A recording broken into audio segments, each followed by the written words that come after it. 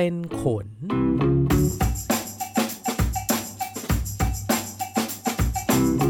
สวัสดีครับก็ต้อนรับเข้าสู่รายการตัวเป็นขนกันอีกแล้วนะครับก็วันนี้มีเรื่องที่อยากจะมาคุยกับเพื่อนๆทุกคนนะครับอาจจะดูแปลกๆนิดนึงเนาะปกติก็จะเป็นเรื่องการทำงานบ้างละเป็นเรื่องการบริหารงานความเป็นผู้นำอะไรก็แล้วแต่นะครับแต่วันนี้อยากจะมามุมมองที่แปลกออกไปก็คืออยากจะมาคุยเรื่องกฎแห่งกรรมกันครับ งงใช่ไหมครับอยู่ดีมาสายธรรมะเฉยเลยคือจริงๆแล้วกฎแห่งกรรมเนี่ยเป็นกลไกหนึ่งที่ผมมักจะเอามาใช้ทบทวนเวลามีปัญหางานเสมอๆนะครับแล้วผมก็พบว่าจริงๆแล้วเนี่ยเครื่องมือที่ช่วยแก้ปัญหางานในเชิงระบบเนี่ยนะฮะได้ดีที่สุดเลยเนี่ยก็คือการมองเรื่องกฎแห่งกรรมครับดูธรรมะขึ้นมาเลยเนาะคือกฎแห่งกรรมมันเป็นสัจธรรมของโลกเนาะอันนี้แบบโอเคคือใครรับถือศาสนาอะไรก็แล้วแต่นะครับแต่ว่าโอเคละศาสนาพุทธแล้วเนี่ยมองว่ากฎแห่งกรรมเนี่ยเป็นเหมือนกับกฎหลักของโลกนี้อะไรอย่างนี้นะครับซึ่งผมก็พบว่าจริงๆแล้วโลกการทำงานเนี่ยเราก็เอากฎแห่งกรรมมาใช้ได้เหมือนกันนะครับทีนี้กฎแห่งกรรมมันคืออะไรเรามาทบทวนกันอีกรอบนึงกฎแห่งกรรมเนี่ยมันคือทำดีได้ดีทำไม่ดีได้ไม่ดีเนาะจริงๆกลไกมันแค่นี้ทำดีได้ดีทำไม่ดีก็ได้ไม่ดีฟังดูมันไม่มีอะไรถูกไหมครับก็ซิมเปิลน่ะก็ใจดีทำดีได้ดีทำไม่ดีก็ได้ไม่ดีไงแล้วมันแบบมันจะมาแก้ปัญหาได้ยังไงใช่ไหมคือถ้าเราลองมองกลไกการทำงานหลายๆครั้งเนี่ยเราจะพบว่าจริงๆแล้วเนี่ยมันไม่เปลี่ยนไปตามนี้ฮะคนทำดีไม่ได้ดีแล้วคนทำไม่ดีก็ไม่ได้ผลลัพธ์ที่ไม่ดีซึ่งเนี่ยมันคือเป็นปัญหาจากกฎแห่งกรรมที่มันไม่เป็นไปตามแบบที่มันควรจะเป็นนี่ผมก็อยากจะยกตัวอย่าง3เคสละกันว่าแบบเคสตัวอย่างในการทำงานอะไรที่มันเกิดปัญหาแล้วมันเป็นการบิดเบือนกฎแห่งกรรมซึ่งถ้าเราแก้ไขให้มันเป็นไปตามกฎแห่งกรรมแล้วเนี่ยมันจะดีขึ้นเยอะเลยนะครับเอาอย่างตัวอย่างแรกนะครับตัวอย่างที่1อันแรกเลยเป็นเรื่องผมว่าเป็นเรื่องคลาสสิกในที่ทำงานคือการทำรายงานที่จะต้องรวบรวมข้อมูลจากคนหลายๆคนนะครับผมว่าทุกคนต้องเคยเจอเหตุการณ์แบบนี้ปัญหาก็คือว่าเราเป็นคนรวบรวมข้อมูลแล้วก็ทำรายงานหรือทำรีพอร์ตทำสรุปอะไรก็แล้วแต่ส่งผู้บริหารแต่เราไม่ได้เป็นเจ้าของข้อมูลเราต้องขอข้อมูลจากคนอื่นหรือเราอาจจะต้องขอรีพอร์ตจากคนอื่นเพื่อมารวบรวมต่อซึ่งความไม่สมดุลของมันก็คือว่าถ้าเขาไม่ส่งข้อมูลมาเนี่ยเราจะทำต่อไม่ได้แต่ถ้าเกิดเราไม่มีรีพอร์ตส่งเนี่ยเราเนี่ยซวยอยู่คนเดียวซึ่งอันนี้มันเป็นกลไกที่มันไม่สมดุลนะครับแล้วมันก็ไม่เป็นตามกฎแห่งกรรมเพราะว่าคนไม่ส่งไม่เดือดร้อนแต่ในขณะเดียวกันเราคนที่เดือดร้อนเนี่ยไม่ได้ทำอะไรผิดเลยเราจะแก้ปัญหาวิธีนี้ยังไงเครื่องมือหนึ่งที่ผมมองกฎแห่งกรรมก็คือง่ายๆแน่ละคนที่ไม่ส่งเนี่ยเขาไม่เดือดร้อนถูกไหมฮะเพราะฉะนั้นวิธีการทำให้มันเป็นตามกฎแห่งกรรมง่ายๆก็คือทำให้เขาเดือดร้อนครับเมื่อคุณทำไม่ดีคุณต้องเดือดร้อนทีนี้เครื่องมือการสร้างความเดือดร้อนเนี่ยสำหรับกรณีแบบนี้ส่วนใหญ่ผมมักจะใช้ความอับอายเป็นเครื่องมือหรือว่าง่ายๆก็คือการประจานนี่แหละครับเป็นเครื่องมือที่ดีในกรณีแบบนี้กรณีงานที่เป็นลักษณะการขอความร่วมมือทั้งหลายแหละผมมักจะใช้ระบบของการแสดงผลการส่งข้อมูลเหมือนเป็นถ้าสมัยนี้เรียกว่าเป็นแดชบอร์ดเนาะแต่จริงๆก็เป็นรายงานเป็นรีพอร์ตเป็นอะไรก็ได้แหละครับที่แสดงให้เห็นว่าใครส่งแล้วใครยังไม่ส่งแล้วทำแบบนี้ให้เป็นปกตินะฮะคือมองเครื่องมือนี้เป็นเครื่องมือแบบ กลางๆเลยไม่ได้แบบจะมาทำอะไรใครคือเราแค่แบบเหมือนเป็นเครื่องมือ follow up เพื่อให้ทุกคนเห็นได้ว่าเอ้ยคุณส่งแล้วนะคนนี้ยังไม่ได้ส่งเหลือใครที่ยังไม่ได้ส่งบ้างแล้วทำให้เห็นร่วมกันอันเนี้ยผมว่าคนทุกคนพอไม่ส่งมันเกิดความอายอยู่แล้วโดยพื้นฐานแล้วมันก็ต้องหาทางแก้ปัญหาบางอย่างสุดท้ายมาจากกลไกมันจะเริ่มเดินต่อเพราะอย่างที่บอกครับว่าเมื่อคุณให้กฎแห่งกรรมมันทำงานเนี่ยเดี๋ยวมันจะหาทางออกที่สมดุลได้เองเพราะว่าคนทุกคนเนี่ยมีความอับอายและคนทุกคนก็รู้ว่าตัวเองไม่อยากเป็นจุดอ่อนหรือไม่อยากที่จะดูไม่ดีในสายตาคนอื่นๆเพราะฉะนั้นเราสามารถใช้เครื่องมือนี้ได้นะครับหินก็คือว่าเทคนิคแบบนี้มันเหมาะกับงานที่แบบประเภทต้องการความร่วมมือ cross functional work ที่มันเป็นทีมแบบที่เราไม่มีอำนาจเหนือเขาแล้วเราจะต้องการความร่วมมือจากเขาเพื่อให้งานมันสำเร็จเราจะทำยังไงวิธีนี้ช่วยได้เยอะมากอีกอันนึงที่เป็นข้อเตือนของการใช้วิธีการนี้นะครับก็คือว่าเราต้องทำให้มันเป็นปกตินะครับอย่าให้มันเป็นแบบอีเวนต์พิเศษเพื่ออะไรบางอย่างยกตัวอย่างนะครับเช่นเรามาส่งรีพอร์ตเนี้ยหลังจากดิวเดทไปแล้วเงี้ยอันนี้อาจจะมีประเด็นบ้างมันเหมือนกึ่งแหกหน้าเล็กๆเพราะฉะนั้นเราก็จะต้องทำให้มันเป็นปกติความหมายก็คือว่าเช่นแบบอาจจะก่อนดิวเดทสักอาทิตย์นึงมีการอัปเดตนะใครยังไม่ได้ส่งบ้างถึงดิวเดทวันดิวเดทอาจจะส่งตอนเช้านิดนึงคนนี้ยังไม่ได้ส่งนะอะไรอย่างนี้นะครับเพื่อจะได้แบบดูแล้วเป็นเรื่องกลางๆไม่ได้จะมาจับผิดใครหรือว่าแกล้งใครอะไรแบบนี้นะครับนี่ก็ต้องเรื่องที่ต้องระวังโอเคมาสู่เคสที่2เคสที่2เนี่ยก็คือจริงๆแล้วอาจจะใกล้เคียงกับอันแรกแต่ว่าไม่เหมือนกันซะทีเดียวนะครับคือเป็นงานลักษณะของคณะทำงานหรือว่าการทำงานเป็นทีมซึ่งปัญหาคลาสสิกของการทำงานแบบนี้ก็คือฟรีไรเดอร์หรือว่าง่ายๆก็คือคนที่มีรายชื่ออยู่ในทีมแต่ไม่เคยทำอะไรเลยหรือลงแรงน้อยกว่าคนอื่นอย่างมีนัยสำคัญนี่เราเรียกว่าฟรีไรเดอร์นะครับปัญหาก็คือว่าแน่นอนละคนอื่นเหนื่อยแล้วก็บางครั้งอาจจะทำให้งานมันไม่เดินต่อด้วย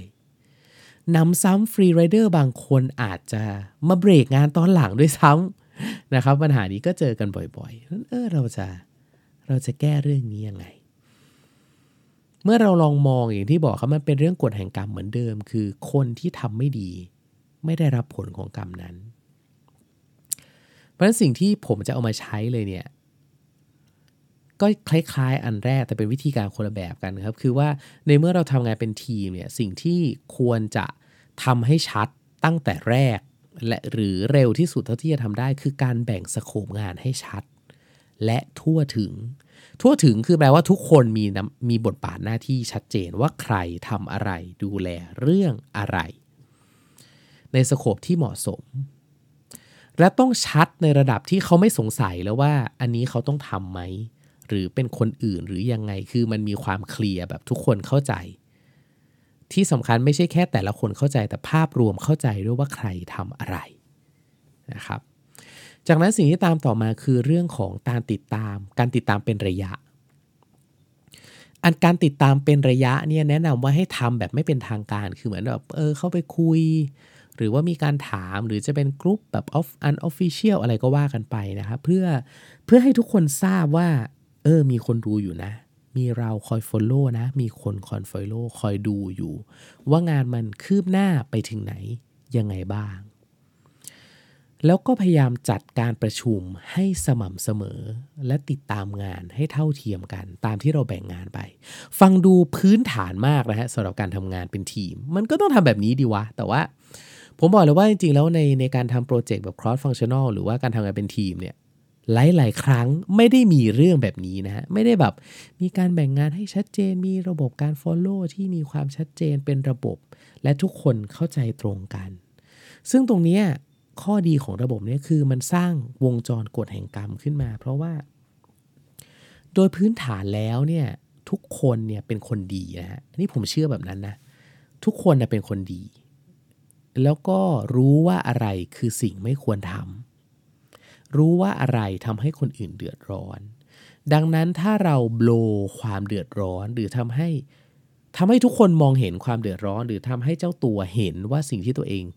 ไม่ได้ทำหรือไม่ได้ทำตามที่ตกลงกันไว้ชัดเจนแล้วเนี่ยมันทำให้คนอื่นเดือดร้อนยังไงทำให้ทีมเดือดร้อนยังไงทำให้งานมันเดือดร้อนยังไงมันแทบจะไม่ต้องตำหนิหรืออะไรเลยทุกคนจะเข้าใจได้เองแล้วรู้ว่ามีความจำเป็นต้องทำเพราะว่ามันยุติธรรมและมันสมเหตุสมผลแล้วที่ทุกคนควรจะต้อง contribute ให้กับโปรเจกต์นี้นะครับวิธีการแก้ปัญหาเรื่องแบบนี้เนี่ยไฮไลท์ของมันเลยก็คือเรื่องของการแบ่งงานแบ่งให้ชัดและแบ่งให้เหมาะสมคือการทำงานแบบ cross functional หรือการทำงานเป็นทีมเนี่ยบางทีถ้าเราแบบจัดเต็มเนี่ยผมเรียกว่าเล่นใหญ่เนี่ยนะคือเราทำทุกอย่างเวอร์วังอลังการมากเนี่ยบางทีคือมันไม่ได้ความชัดเจนของทีมเพราะทีมรู้สึกว่ามันไม่จำเป็นต้องทำขนาดนั้นอันนี้ขอให้ระวังแม้ว่าจะแบ่งชัดยังไงก็ตามแต่ถ้างานนั้นหรือสโคปที่เราแบ่งกันเนี่ยมัน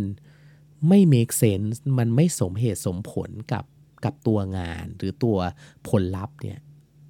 ก็มีสิทธิ์ที่ระบบนี้จะไม่เป็นผลได้นะครับเพราะว่ามันยอมรับไม่ได้ในเลเวลรายบุคคลหรือในเลเวลโดยรวมนะครับนี้เป็นเรื่องที่ต้องระวังโอเคมาถึงเคสสุดท้ายนะครับเคสสุดท้ายส่วนใหญ่เราจะพูดเรื่องทำไม่ดีแล้วได้ไม่ดีเนาะอันนี้จะเป็นเรื่องทำดีแล้วไม่ได้ดีนะครับก็คือพวกการต้องซัพพอร์ตงานคนอื่น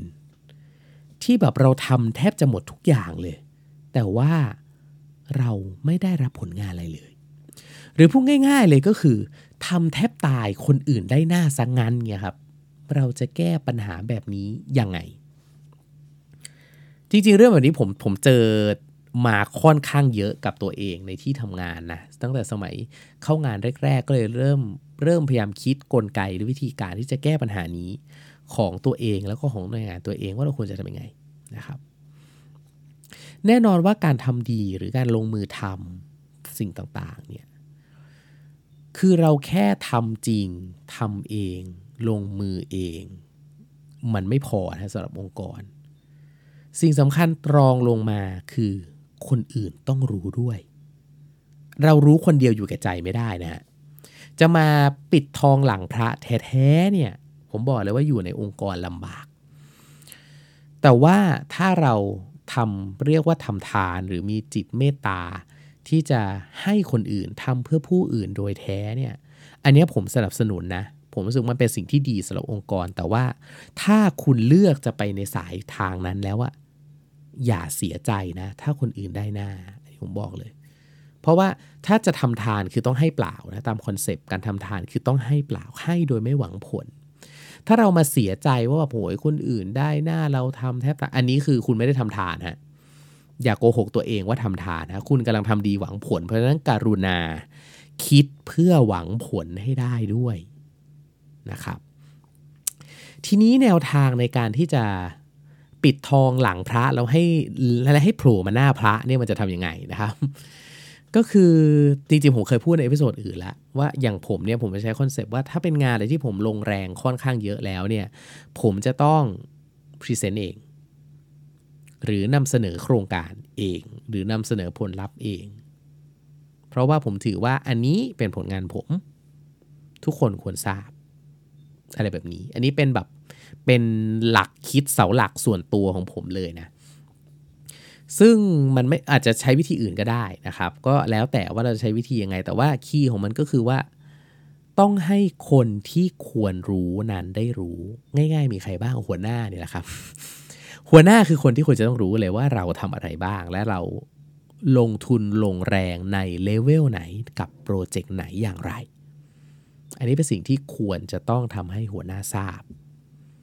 นะครับหรือถ้าจะเป็นหัวหน้าของหัวหน้าหรือเป็นที่แจ้งนี้ก็แล้วแต่ว่ากลยุทธ์เราจะไปถึงระดับไหนแต่ว่าอันนี้เป็นเรื่องที่สิ่งที่ต้องคิดแต่ผมไม่สนับสนุนเลยให้กินแรงคนอื่นนะฮะในมุมกลับกันก็คือถ้าเราไม่ได้ทำอย่าเอาหน้าไม่ดีเลยนะครับ โอเคทบทวน3 case study สำหรับเรื่องกฎแห่งกรรมนะครับเคสแรกก็คือเรื่องของการทำรายงานโดยที่ต้องใช้ข้อมูลจากคนอื่นแล้วพอรายงานไม่มีส่งเราโดนด่าคนเดียวนะฮะวิธีแก้ก็คือจัดระบบ follow up และ report การส่งข้อมูลให้ทราบทั่วกันในที่แจ้งโดยเฉพาะอย่างยิ่งถ้าหัวหน้าเราหรือคนที่ต้องรับรีพอร์ตจากเราทราบด้วยว่ามันมีกลไกนี้อยู่เนี่ยจะดีมากนะครับอันที่2คือเรื่องของเคสทำงานเป็นทีมหรือคณะทำงานโดยเฉพาะแบบ cross functional ที่มี free rider นะครับคีย์ก็คือแบ่งตั้งสโคปงานให้เหมาะสมและแบ่งให้เหมาะสมและทั่วถึง2คือแบ่งให้ชัดเจนและมีการติดตามทั้งแบบ formal และ informal เป็นระยะตรงนี้จะทำให้ทุกคนเกิดความละอายเองโดยอัตโนมัติถ้าไม่ contribution ในลักษณะที่อย่าลืมว่าเนื้องานต้องสมเหตุสมผลกับตัวโปรเจกต์นะครับเคสสุดท้ายก็คือเรื่องของทำดีไม่ได้ดีคือแถมแทบตายคนอื่นได้หน้าสงันก็ให้มองในเรื่องของว่าทำอย่างไรให้ผู้บังคับบัญชาหรือผู้ที่ควรจะต้องรู้ว่าเราเป็นคนทำได้ทราบว่าเราเป็นคนทำจริงๆนะครับสุดท้ายนี้สำหรับโลกแห่งการทำงานเนี่ยจริงๆแล้วมันก็ไม่ต่างกับโลกมนุษย์ที่เราอยู่นะครับบางคนอาจจะแยกสังคมทั่วไปสังคมนอกงานกับสังคมในงานแต่ว่าจริงๆแล้ว2 อย่างนี้เนี่ยมันก็เป็นสังคมของมนุษย์เหมือนกันดังนั้นเราสามารถที่จะใช้กลไกหรือหลักการพื้นฐานเช่นกฎแห่งกรรมเนี่ยได้กับทั้ง2ที่ไม่ว่าจะเป็นทั้งในงานหรือนอกงานนะครับก็แนะนำให้นำไปใช้ซึ่งในเรื่องของกฎแห่งกรรมเนี่ยแน่นอนเรื่องทำไม่ดีได้ไม่ดีเนี่ยมันคงต้องแก้แต่ว่าทำดีแล้วไม่ได้ดีเนี่ยอันเนี้ยต้องมองให้ออกว่าสุดท้ายแล้วเราทำดีแล้วหวังผลหรือเปล่าถ้าเราต้องการทำทานต้องการมีเมตตาจริงๆทำดีไม่หวังผลทำได้ครับไม่ใช่เรื่องแปลกที่เราจะทำเป็นสิ่งดีแล้วก็ผมก็สนับสนุนนะที่เราควรจะทำแต่ว่าเราอยู่ในโลกมนุษย์เนี่ยการรู้เท่าทันคนแล้วก็การรู้เท่าทันโลกเนี่ยเป็นเรื่องสำคัญเราเมตตากับเขาได้แต่เราก็ต้องรู้ว่าใครกำลังเอาเปรียบเราอยู่ใครกำลังคิดไม่ดีกับเราอยู่เราก็จำเป็นต้องรู้นะครับส่วนจะบริหารจัดการอย่างไรนี่มันเป็นอีกวิธีหนึ่งเนาะอันนี้ผมมองในมุมว่าเราควรจะรู้เท่าทันแล้วถ้าเราเมตตาเราให้ทานได้ก็โอเคครับดีสนับสนุนนะฮะสุดท้ายนี้ไม่ว่าจะเป็นเรื่องงานหรืออะไรก็แล้วแต่ถ้าเราสามารถจัดระบบต่างๆให้มันสอดคล้องกับกฎแห่งกรรมได้แล้วเนี่ยพอวงล้อแห่งกรรมมันเริ่มหมุนเนี่ยครับทุกอย่างมันจะเข้าสู่จุดสมดุลเองมันจะไปในทิศทางที่ถูกที่ควรเองโดยอัตโนมัติทั้งทำดีได้ดีและทำไม่ดีได้ไม่ดีสิ่งเหล่านี้เป็นกลไกที่หมุนวนให้ไม่ว่าจะทั้งงานหรือโลกของเราเนี่ยไปสู่จุดที่